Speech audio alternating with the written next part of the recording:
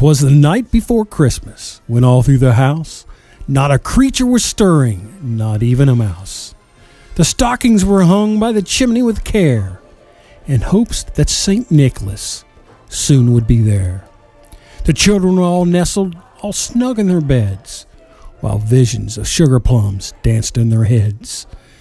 And Mama in her kerchief, and I in my cap, we had just settled down our brains for a long winter's nap. When out on the roof there arose such a clatter, I sprang from my bed to see what was the matter. Away to the window I flew like a flash, tore open the shutter, and threw up the sash. The moon on the breast of the new fallen snow gave the luster of a midday to objects below, when what to my wondering eyes should appear but a miniature sleigh and 8 tiny reindeer. With a little old driver so lively and quick, I knew in a moment it must be St. Nick. More rapid than eagles his coursers they came, and he whistled and shouted and called them by name. Now Dasher, now Dancer, now Prancer and Vixen, on Comet, on Cupid, on Donner and Blitzen. To the top of the porch, to the top of the wall, now dash away, dash away, dash away all. As dry leaves that before the wild hurricane fly, when they met with the obstacle mount to the sky. Up on that housetop those cursers they flew, with a sleigh full of toys and St. Nicholas too. And then in a twinkling I heard on the roof a prancing and pawing of each little hoof. As I drew in my head and I turned around, down the chimney St. Nicholas came with a bound.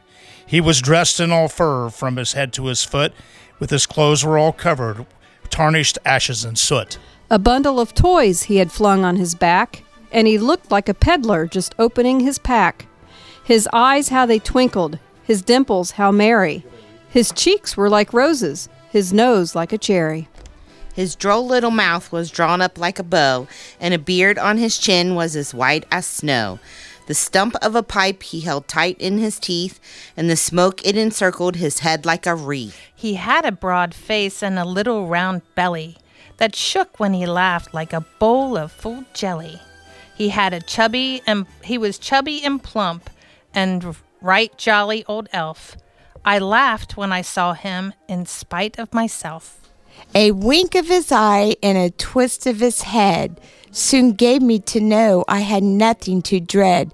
He spoke not a word, but went straight to his work and filled all the stockings, then turned with a jerk.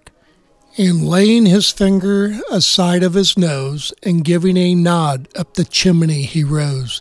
He sprang to his sleigh, to his team gave a whistle, and away they all flew like the down of a thistle.